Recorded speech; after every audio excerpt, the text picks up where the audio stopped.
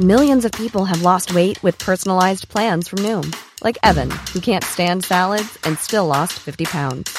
Salads generally for most people are the easy button, right? For me, that wasn't an option. I never really was a salad guy. That's just not who I am. But Noom worked for me. Get your personalized plan today at Noom.com. Real Noom user compensated to provide their story. In 4 weeks, the typical Noom user can expect to lose 1 to 2 pounds per week. Individual results may vary. Millions of people have lost weight with personalized plans from Noom.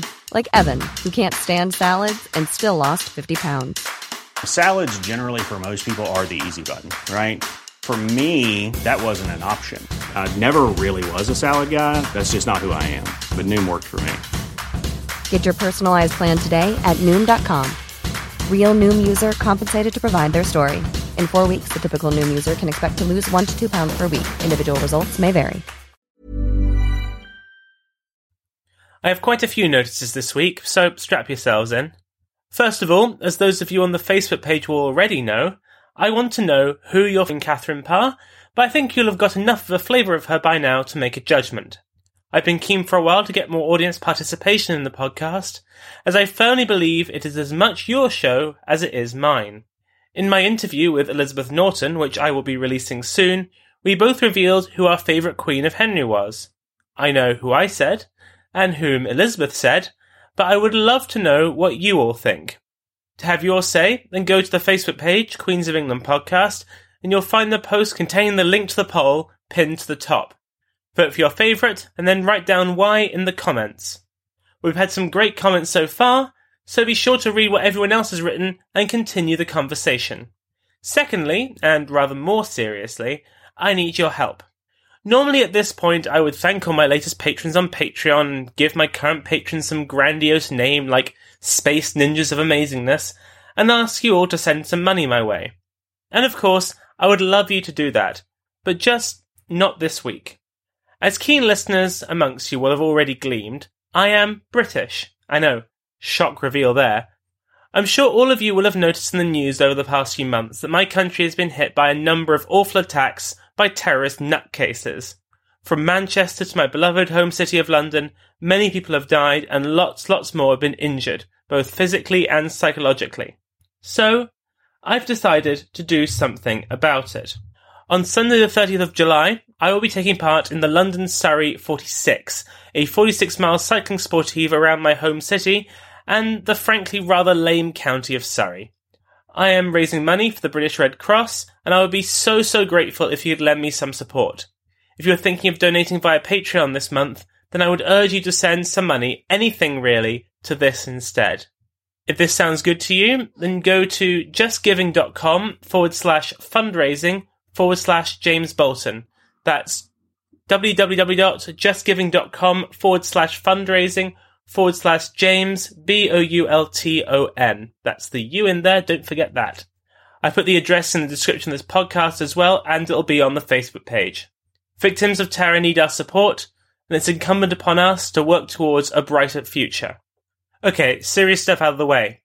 All that's left is to thank my latest Patreon donators, Christina, Loretta, and Percy's owner. To all my new listeners, welcome. To the rest of you, welcome back. Hello, and welcome to the Queens of England podcast. Episode 55, Catherine Parr, the wife of Moses.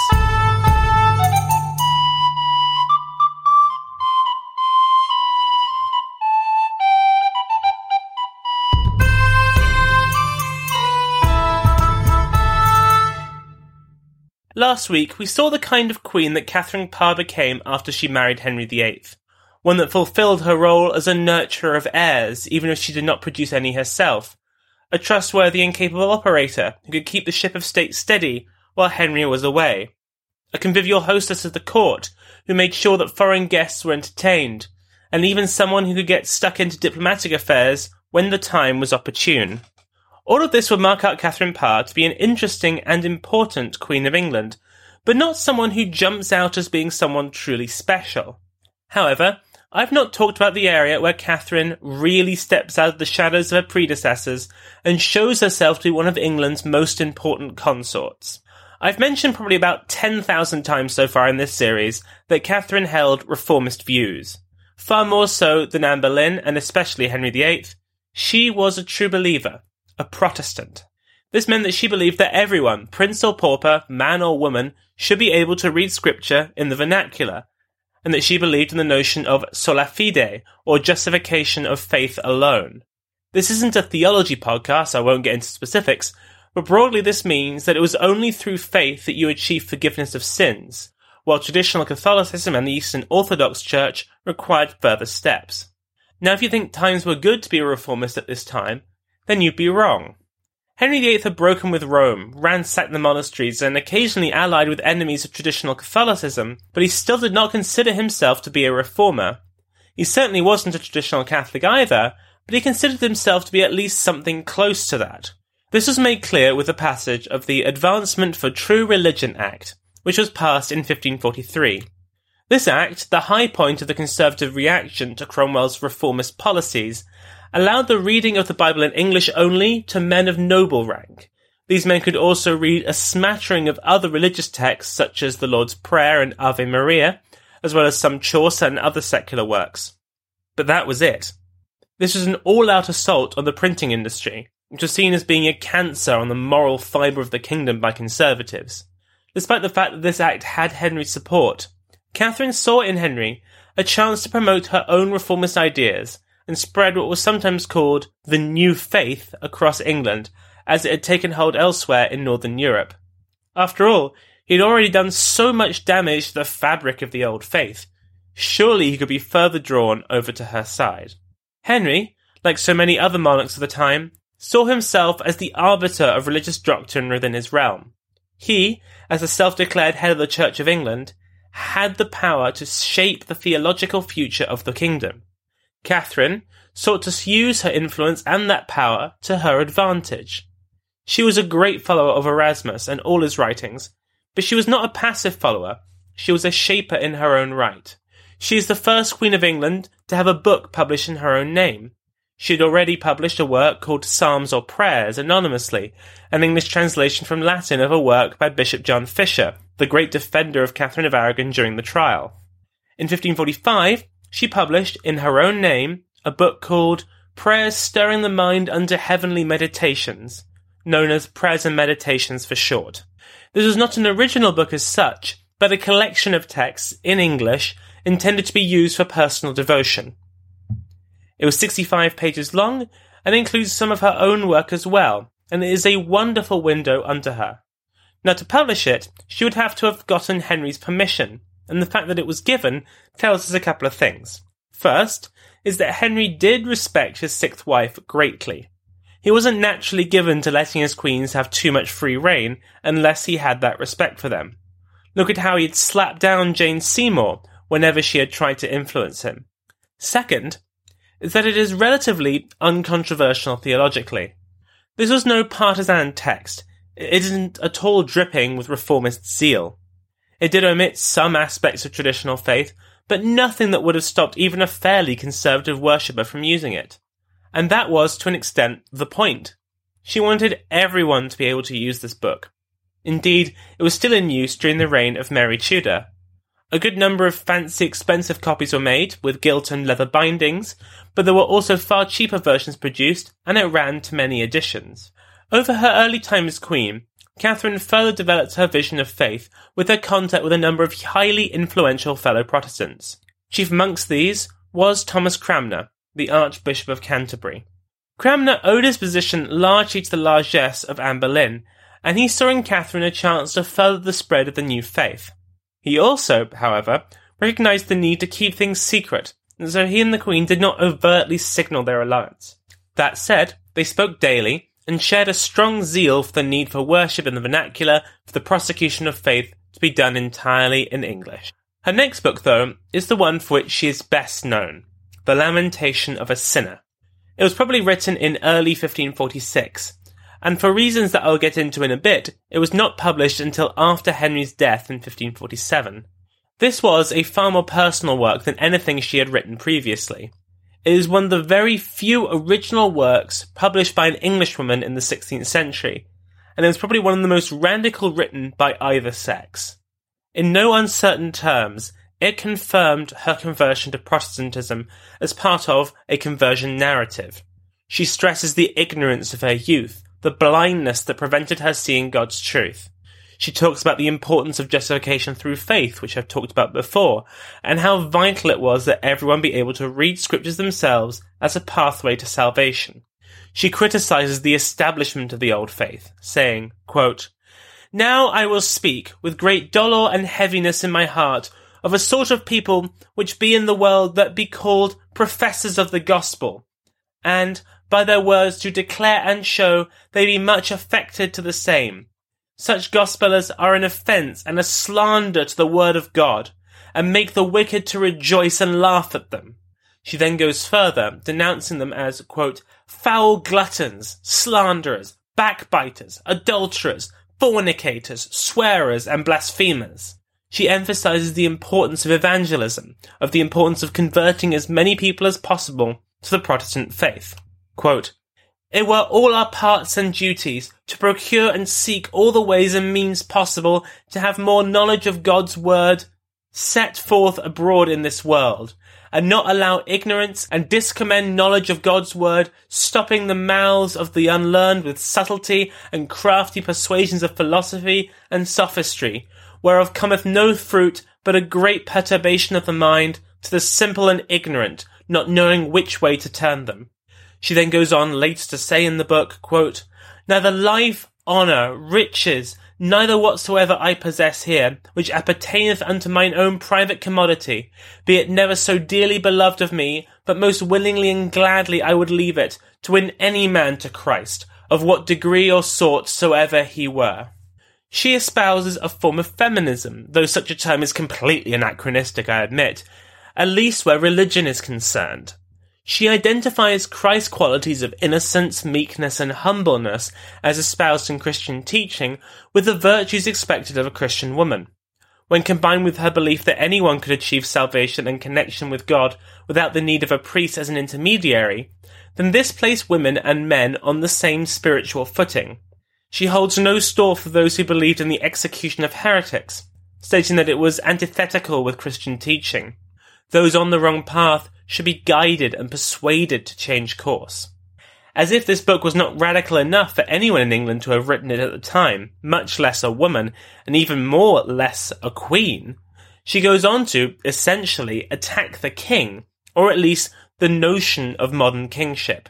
Quote, "The princes of the world never did fight without the strength of the world.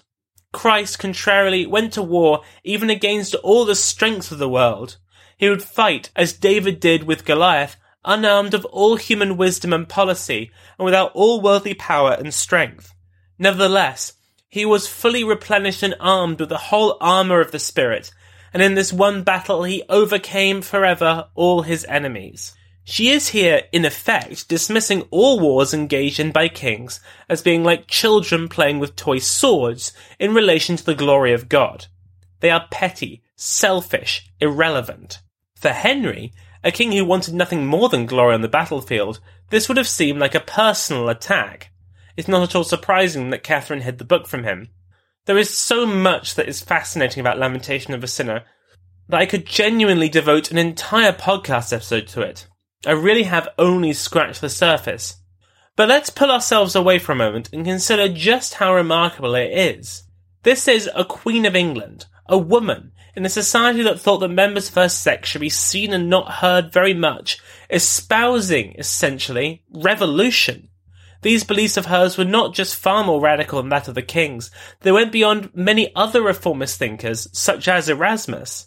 And this was not just a revelation of her theological philosophy, it was a call to arms, for she not only espoused the importance of evangelizing the new faith, she also writes about how she believed that it could be brought about from the very top.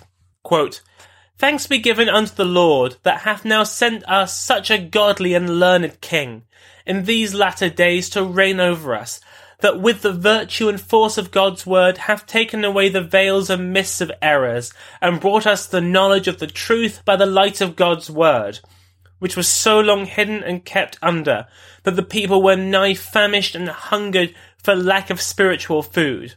But our Moses, a most godly, wise governor and king, hath delivered us out of the captivity and bondage of Pharaoh. I mean by this Moses, King Henry VIII, my most sovereign, favourable lord and husband. And I mean by this Pharaoh, the Bishop of Rome, who hath been and is a greater persecutor of all true Christians than ever was Pharaoh, of the children of Israel.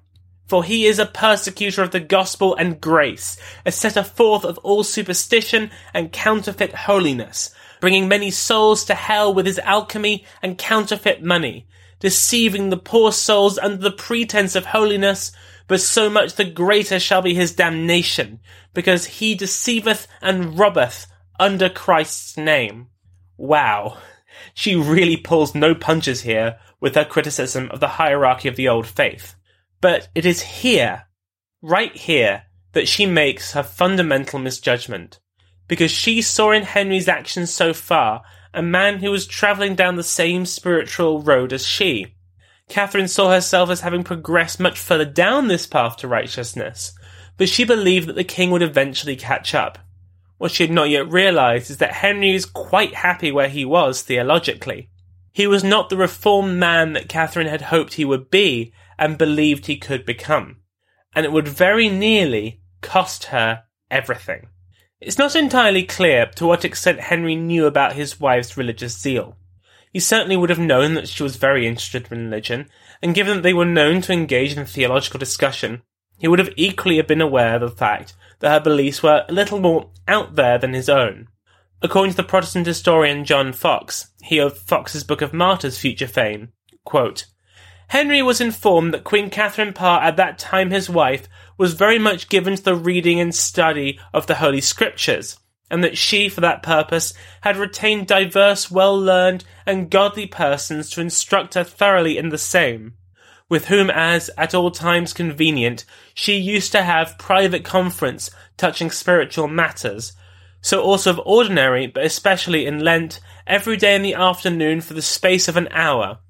One of her said chaplains in her privy chamber made some collation to her, and to her ladies and gentlewomen of her privy chamber, or others that were disposed to hear, in which sermons they oft times touched such abuses as in the church then were rife. As these things were not secretly done, so neither were their preachings unknown to the king, whereof at first, and for a great time, beseemed very well to like, which made her the more bold, being indeed become very zealous toward the gospel and the professors thereof, frankly to debate with the king, touching religion, and therein flatly to discover herself oftentimes wishing, exhorting, and persuading the king that as he had, to the glory of God and his eternal fame, begun a good and a godly work in banishing that monstrous idol of Rome, so he would thoroughly perfect and finish the same, cleansing and purging his Church of England clean from the dregs thereof, wherein as yet remained great superstition. And yet she must have known the dangers. Henry's third way, which was neither fully Catholic nor really all that reformist, meant that people who shared Catherine's beliefs were in constant danger. Many were tried and convicted of heresy for espousing beliefs such as denying the miracle of transubstantiation. He cracked down on Protestant books too, and all of this emboldened the religious conservatives at court. Chief among these were two people we've met before, the Lord Chancellor, Thomas Wriothesley, and the Bishop of Winchester, Stephen Gardiner. Wriothesley was the man who led the delegation that had brought Anne of Cleves from Calais to England, and had been a key figure in the investigation into the misdemeanours of Catherine Howard. Gardiner had been a member of the papal delegation sent to Rome to argue for Henry's divorce from Catherine of Aragon. After that failed, he came back to England and became a leading opponent of Cromwell. He fell in with the Duke of Norfolk and became a key part of bringing down Cromwell, and then became a cheerleader for the marriage to Catherine Howard.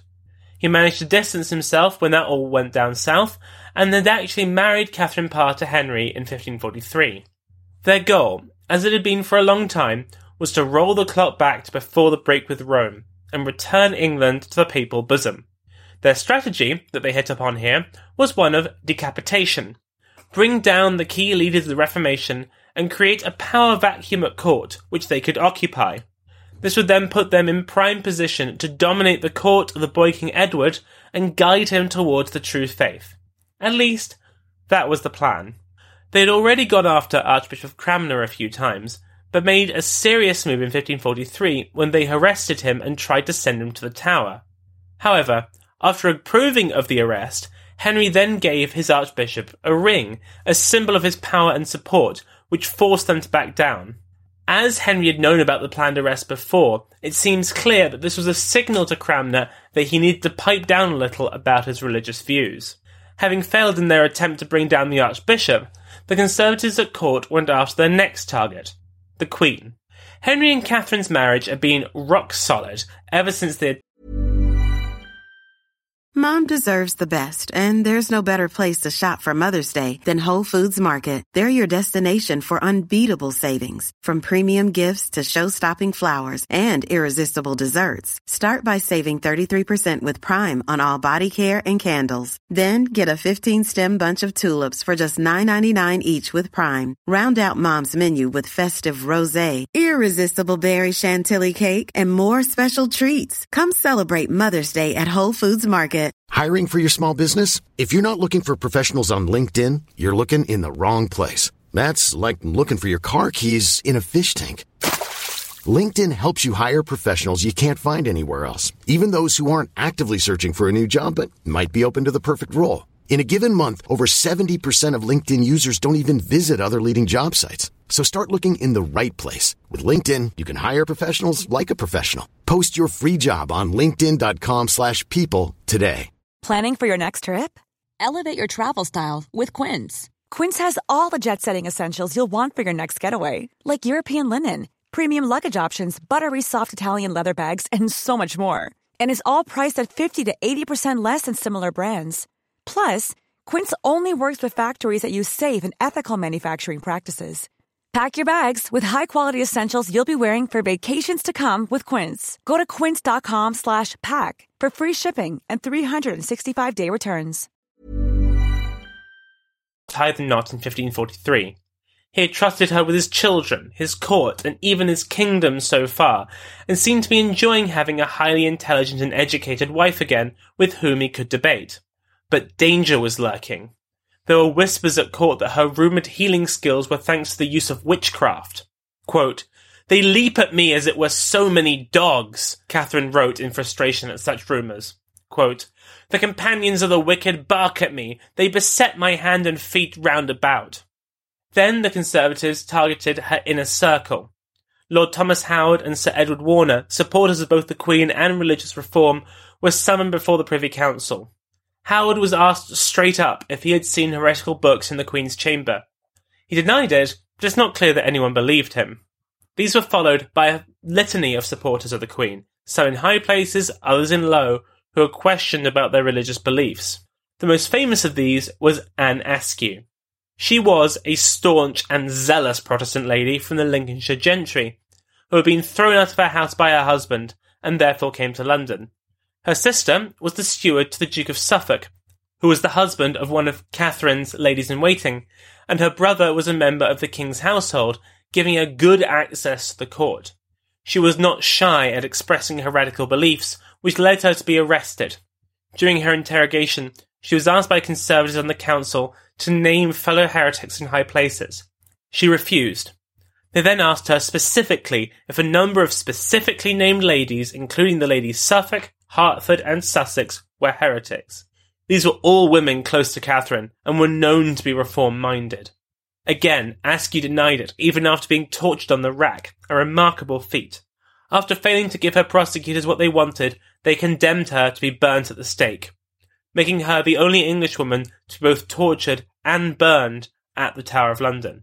The noose was very much tightening around Catherine, but still, there was not much the Conservatives at court could do while she had Henry's support. But Henry's health was failing, and its deterioration manifested itself in horrific pains that turned his mood black and his rages white hot. In March 1546, he was confined to his bed for some time.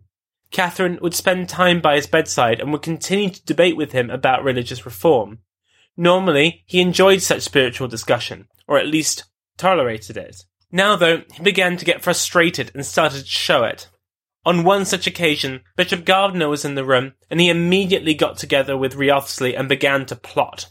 According to John Fox, they, quote, thought that if the iron were beaten whilst it was hot, and that the king's humour were holpen, such misliking might follow towards the queen, as might both overthrow her and all her endeavours, and only awaited some occasion to renew in the king's memory the former misliked argument.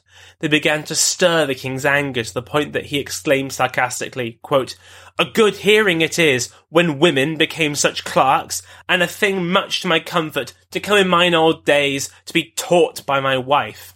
Gardiner, who was present, then made his gambit by launching into a very clever attack on Catherine. He started with some classic slimy, smarmy stuff about how he didn't want to say all of this, but, duty compelled him. Quote, howbeit, for his part, he would not, nor durst he without good warrant from his Majesty speak his knowledge in the Queen's case, although very apparent reasons made it for him, and such as his dutiful affection towards his Majesty and the zeal and preservation of his estate would scarce give him leave to conceal, though the uttering thereof might, through her and her faction, be the utter destruction of him, and of such, indeed, did chiefly tend to the prince's safety, without his Majesty would take upon him to be the protector, and, as it were, their buckler. Isn't he a right piece of work? Anyway, that out of the way, he could now get into the denunciation stuff. He stated that, quote, he, with others of his faithful counsellors, could, within short time, disclose treasons, cloaked with his cloak of heresy, that his Majesty should easily perceive how perilous a matter it is to cherish a serpent within his own bosom. Howbeit, he would not, for his part, willingly deal in the matter, both for reverent respect aforesaid, and also for fear lest the faction was grown already too great there, with the prince's safety, to discover the same. This little speech, combined with Henry's natural suspicious nature, and the pain racking his body, was enough to win Gardiner his support for the arresting of the Queen. The bishop then went away and began to make his plans. He didn't just intend to take out Catherine, he was aiming at the entire Parr clan, including her sister Anne. But then, Henry did something rather peculiar. He told his doctor, someone who was close to Catherine and therefore certain to blab, that he, quote, intended not any longer to be troubled with such a doctress as she was. The physician could not have failed to notice the implied threat to his friend's life. Then, somehow, the arrest warrant with all the charges against Catherine was mysteriously left somewhere where a member of the Queen's household could find them. Now, one might have expected Catherine to have been steeled for such a blow. She and her friends and attendants at court had been under suspicion for some time, and the king's mood was most certainly against anyone who differed from his party line on religion. But it seems that she had grown rather overconfident in her abilities to persuade the king to adopt her own position on religion, and believed herself to be immune from danger. When she was told, she was beside herself. Quote, the Queen fell incontinent into a great melancholy and agony, bewailing and taking on in such sort as was lamentable to see, as certain of her ladies and gentlewomen, being yet alive, who were then present about her, can testify. Henry, apparently hearing the commotion, sent his doctor to see what was the matter, the same doctor whom he had told his plans to arrest the Queen before. He went to her and gave her some sage advice. Quote, he could not but give her warning of that mischief that hanged over her head, exhorting her somewhat to frame and conform herself unto the king's mind, saying he'd not doubt but if she would so do, and show her humble submission unto him, she should find him gracious and favourable unto her. Catherine took this advice to heart. She removed any books that had been forbidden by the council that still remained in her quarters, and prepared herself to have the most important conversation of her life with the king. She felt her religious beliefs very strongly. This was no flight of fancy, but she had no intention of dying for her beliefs, of following Anne Askew to the stake, or her predecessors Anne Boleyn and Catherine Howard to the block. The next night, she went to the king's chamber, resolved to submit to her husband. As someone who clearly felt strongly that the woman's position with her husband should be, if not one of equality, then at least something closer to it than was the norm, this must have been a pretty awful speech to have to make. Henry teed Catherine up by attempting to engage in one of their regular theological discussions. This was the big test. Would she go all in and stick to her guns and risk her life? Or would she bite the bullet and back down in front of both him and witnesses? This is what she said, according to John Foxe. Quote, "Your Majesty doth right well know, neither I myself am ignorant what great imperfection and weakness by our first creation is allotted unto us women, to be ordained and appointed as privy chamber and subject unto men as our head, from which head all our direction ought to proceed, and that as God made man to his own shape and likeness, whereby he, being endued with more special gifts of perfection, might rather be stirred to the contemplation of heavenly things, and to the earnest endeavour to obey his commandments. Even so, also made he woman of man, of whom and by whom she is to be governed, commanded, and directed, whose womanly weaknesses and natural imperfection ought to be tolerated, aided, and borne with all, so that, by his wisdom, such things as be lacking in her ought to be supplied. Since, therefore, that God hath appointed such a natural difference between man and woman, and your Majesty being so excellent in gifts and ornaments of wisdom, and I, a silly poor woman, so much inferior in all respects of nature unto you, how then cometh it now to pass that your Majesty, in such diffuse causes of religion, will seem to require my judgment? Which when I have uttered and said what I can, yet must I and will I refer my judgment in this, and in all other cases, to your Majesty's wisdom, as my only anchor, supreme head, and governor here in earth, next under God, to lean unto. Okay, so there's a lot going on here. This is a perfect example of the concept of wifely submission, using biblical allegories to justify it. She makes a firm statement of both her weakness and the weakness of womanhood, to say that it would be ridiculous for Henry to seek her wisdom on matters of religion. He alone made those calls, not her, and she bases it firmly in theology. Henry, though, wanted more, and so said, quote, "Not so, by St. Mary. You are become a doctor, Kate, to instruct us, as we take it, and not to be instructed or directed by us." So here he appears to be pressing his wife, saying that she had indeed presumed to lecture on religion. She, according to him, had taken it upon herself to be the one to make judgments and decisions on religion, and would not accept the positions of her husband or his council. Catherine then was forced to go further. Quote, "If your Majesty take it so, then hath your Majesty very much mistaken me, who have ever been of the opinion to think it very unseemly and preposterous for the woman to take upon her the office of an instructor or teacher to her lord and husband, but rather to learn of her husband and be taught by him. And whereas I have, with your Majesty's leave, heretofore been bold to hold talk with your Majesty, wherein sometimes in opinions there hath seemed some difference, I have not done it so much to maintain opinion, as I did it rather to minister talk, not only to the end your Majesty might with less grief pass over this painful time of your infirmity, being attentive to our talk, and hoping that your Majesty should reap some ease thereby, but also that I, hearing your Majesty's learned discourse, might receive to myself some profit thereby, wherein, I assure your Majesty, I have not missed any part of my desire in that behalf, always referring myself in all such matters unto your Majesty, as by ordinance of nature it is convenient for me to do." Upon this final submission, Henry rose up, embraced her, and kissed her, and exclaimed that, quote, "Perfect friends we are now again, as ever at any time heretofore." Now, of course, it's not entirely clear that this would have been exactly what happened, as John Foxe was clearly not in the room when this all happened.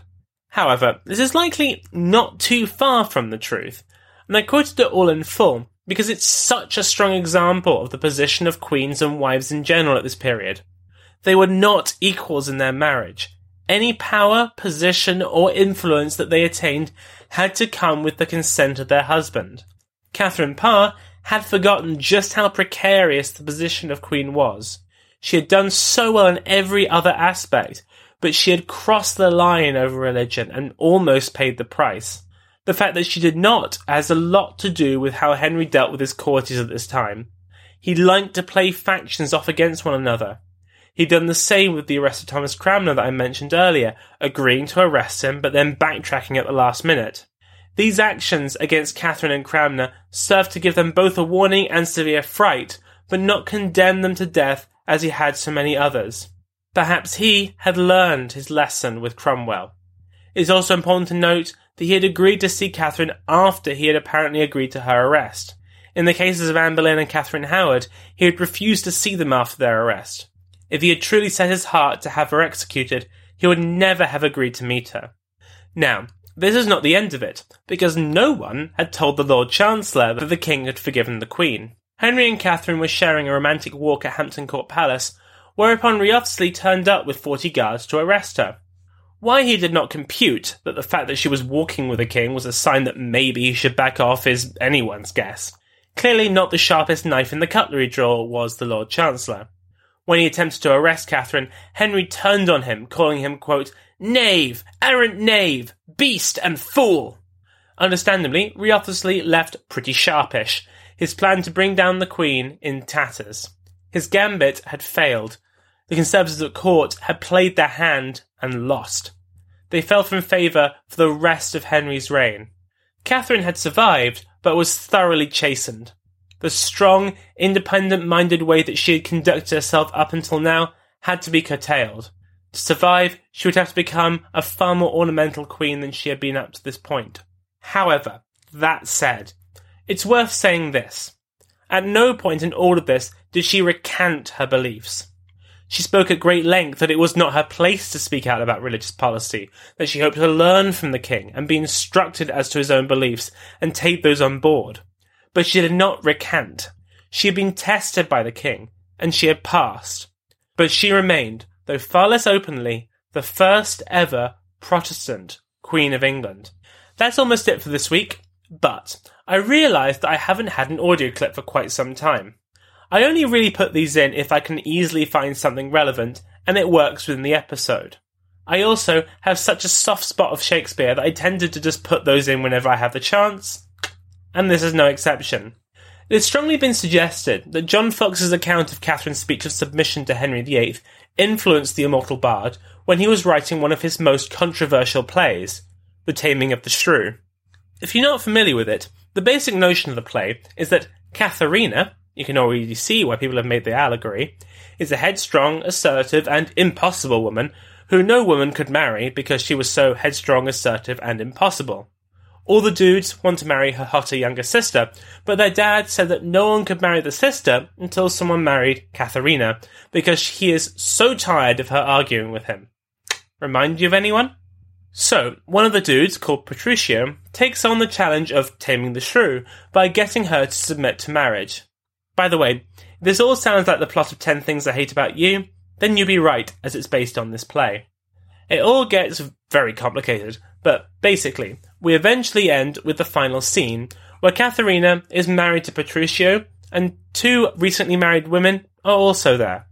Then Petruchio and their husbands, all clearly pieces of crap, decide to have a competition for who had the most submissive wife. The other 2 wives refuse, but to everyone's shock, Katharina proceeds to drag them in both by the ear before making this extraordinary speech of submission. If you were listening carefully to Catherine Parr earlier, you may notice how very similar they are. This scene is from a 1967 adaptation of the play, starring Elizabeth Taylor as Katharina. Come, you're mocking! Nay, I will not! Ow! Ow! Fie, fie! Unknit that threatening, unkind brow, and dart not scornful glances from those eyes to wound thy lord, thy king, thy governor. It blots thy beauty, as frost do bite the meads. Thy husband is thy lord, thy life, thy keeper, thy head, thy sovereign, one that cares for thee, and for thy maintenance commits his body to painful labour, both by sea and land, to watch the night in storms, the day in cold, while thou liest warm at home, secure and safe. He craves no other tribute at thy hands but love, fair looks, and true obedience. Too little payment for so great a debt. Such duty the subject owes the prince. Even such a woman oweth to her husband.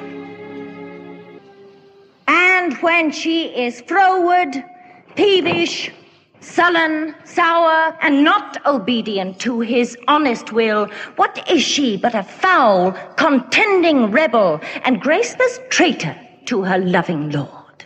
I am ashamed that women are so simple to offer war when they should kneel for peace, or seek for rule, supremacy, and sway when they are bound to serve, love, and obey.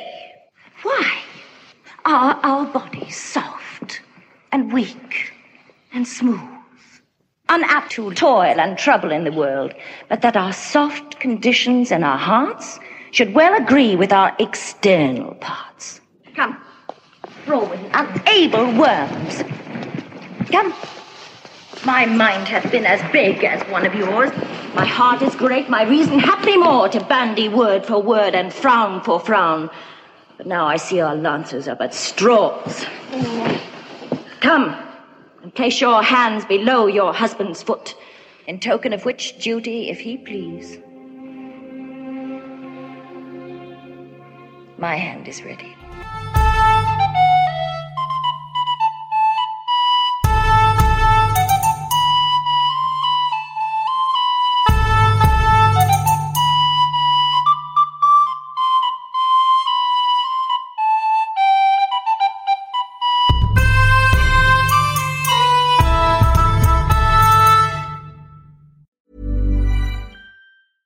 Hey, it's Paige DeSorbo from Giggly Squad. High quality fashion without the price tag. Say hello to Quince.